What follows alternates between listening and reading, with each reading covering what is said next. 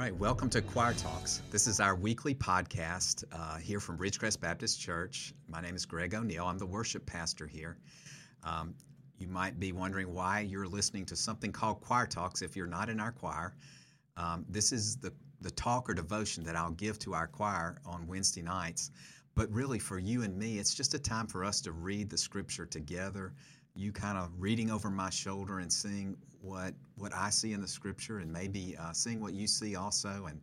And together, we're just going to hear from the Lord as we read some Scripture. So here we go. I was speaking to a friend this week.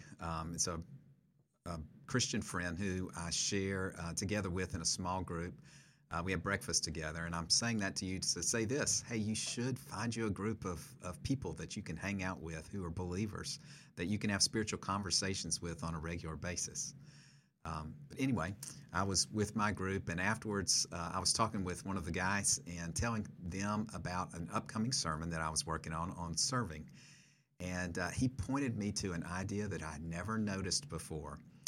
It comes from Psalms, and Psalms are some of my favorites. I read Psalms all the time, and I'm disappointed that I've never caught this before, but it's really great to catch this. So I'll point it out to you when we get to it.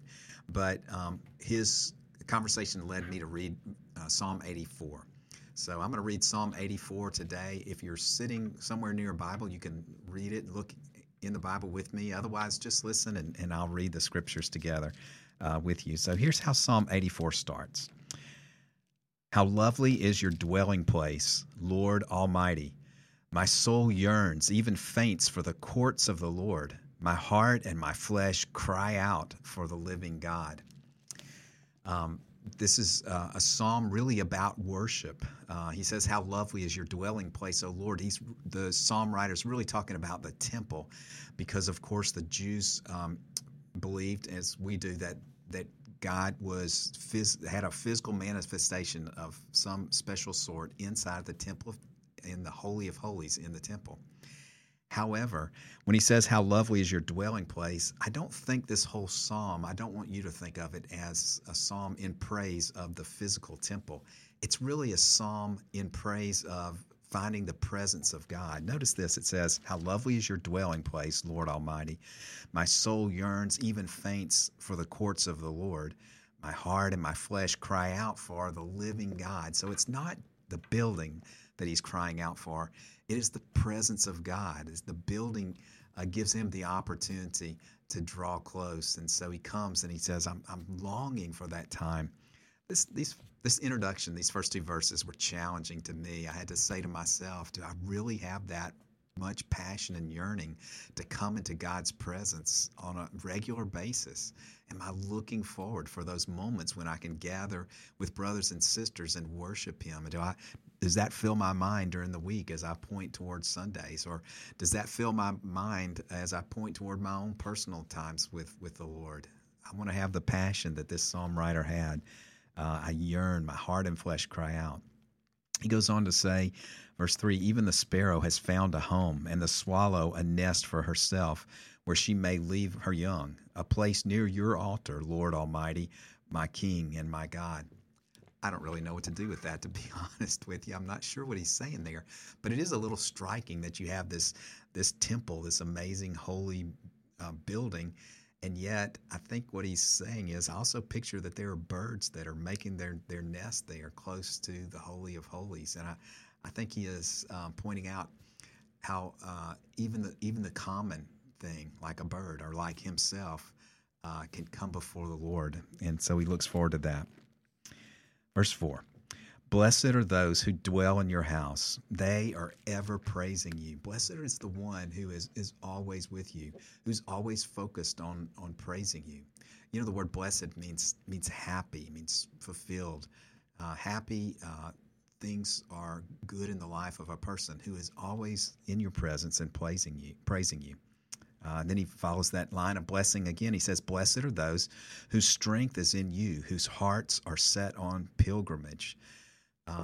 So now he has kind of given us the picture of those who are traveling from other places in Israel to get to the temple in Jerusalem. It's pilgrimage in that it's a spiritual journey to go from wherever they are to get to the presence of God there in the temple. He says there's a blessing in that. There's a blessing in that for us.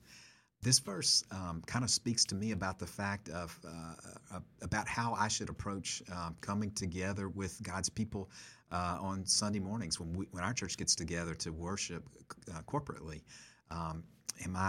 Is that a spiritual pilgrimage to me? Am I pointing to those moments that I'm going to spend in God's presence? How about you and your family? What does it look like when you jump in the car to ride to church? Is there an anticipation of what's coming up? Is that a moment when you can start the spiritual conversation? Maybe sing a song. Begin to point your heart towards the worship experience that you'll have in God's presence. Talking about those pilgrims, he says, as they pass through the valley of Baca, they make it a place of springs. Now, I had to look up the valley of Baca. I didn't know what that was. But apparently the word has the connotation of weeping or sorrow. So whatever valley they are physically passing through is a reminder of sorrow for some reason. And he says those who are going into the presence of the Lord pass through sorrow, but they make it a place of springs, a place of joy as they are going to God's presence. That really reminded me of Isaiah 43 that says, I make a way in the wilderness and streams in the desert. That's God speaking. Following this chapter, verse 7, they go on from strength to strength till each appears before God in Zion. Hear my prayer, Lord God Almighty. Listen to me, God of Jacob. Look on our shield, O God. Look with favor on your anointed one, the shield referring to the king. Verse 10. Better is one day in your courts than 1,000 elsewhere. Boy, I love that phrase. Better is one day in your courts than 1,000 elsewhere. That sounds like hyperbole, but I think he is being genuine. His passion is so great to be in God's presence that he's saying just that moment there is better than many, many moments anywhere else. There's something amazing about being in the presence of God where you just really know his presence. The Father is an eternal spirit, and that part inside of us that is made alive in Christ is eternal. It's made to live in eternity. And when we commune with him in worship, there's some sense of just timelessness, just being out of time. And so he says, better is one day in your courts than 1,000 elsewhere. And then he says, I would rather be a doorkeeper in the house of my God than dwell in the tents of the wicked. All right, here's the thing that my brother, my Christian friend, taught me the other day is this psalm is written by the sons of Korah. There are 12 psalms that are written by them. And I had never traced their lineage to figure out who these people were. But in Numbers chapter 1, it talks about one of the Levites named Kohath. And he was given the assignment of taking care of the tabernacle, the tent of meeting, and carrying it, his family carrying it from one place to the next. And 2 generations later, he had a grandson named Korah. And Korah did not esteem this place of servitude that his family was given. In fact, he was really jealous of the other Levites who got to go into the tabernacle and do the more important sounding aspects of the worship sacrifices. And so he led a revolt against Moses. He led 250 men to revolt against Moses. And God acted against that revolt, and he caused an earthquake to happen, and the family of Korah was swallowed up, and all those who were revolting were swallowed up in the ground. But something really cool is that family wasn't totally wiped out. When Solomon built his temple, there was assigned to keep the doors, to keep the entrances to the temple to the sons of Korah. Even centuries later, that family still had a place of service.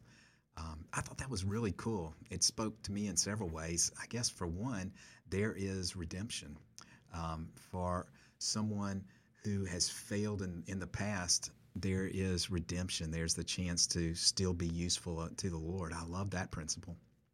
Um, in fact, they were still known as the sons of Korah. If you think about it, Korah would have been somebody that a family would have had to look on in shame. There was shame in this family, and yet the sons of Korah were given this place of service. Their service was valued by the father, and they were valued by Solomon. He gave them this place.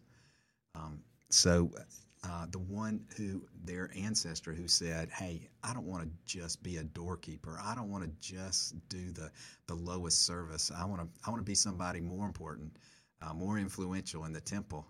Now these descendants are saying, I would rather be a doorkeeper here than to dwell in the fancy tents of the wicked somewhere else.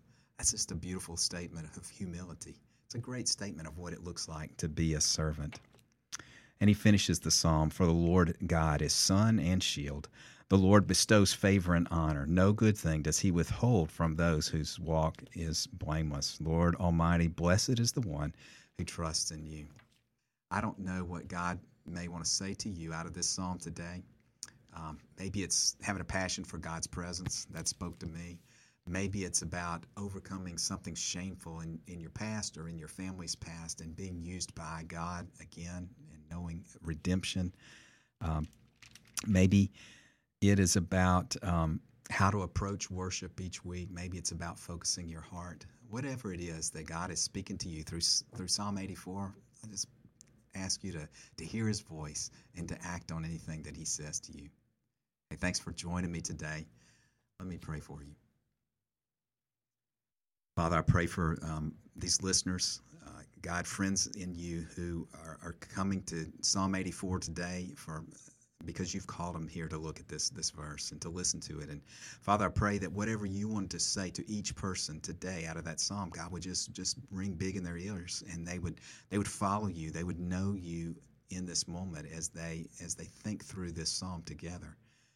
Father, give me a passion for your presence, and give me the ability to help other people to have passion for your presence. And Father, help me to anticipate the moments that I spend with you and make those the most important moments of my week, God. And Father, I ask that for my friends here also. God, lead us on into this week. And I ask it in Jesus' name. Amen. Hey, before we go, as always, I want to invite you to be a part of the ministry here at Ridgecrest Baptist Church. If you're in Madison, you can join us at 10:30 in our sanctuary here at Ridgecrest. If you're not, then please join us online at our Facebook page or our YouTube channel, Ridgecrest Baptist Church. Hope you have a great week.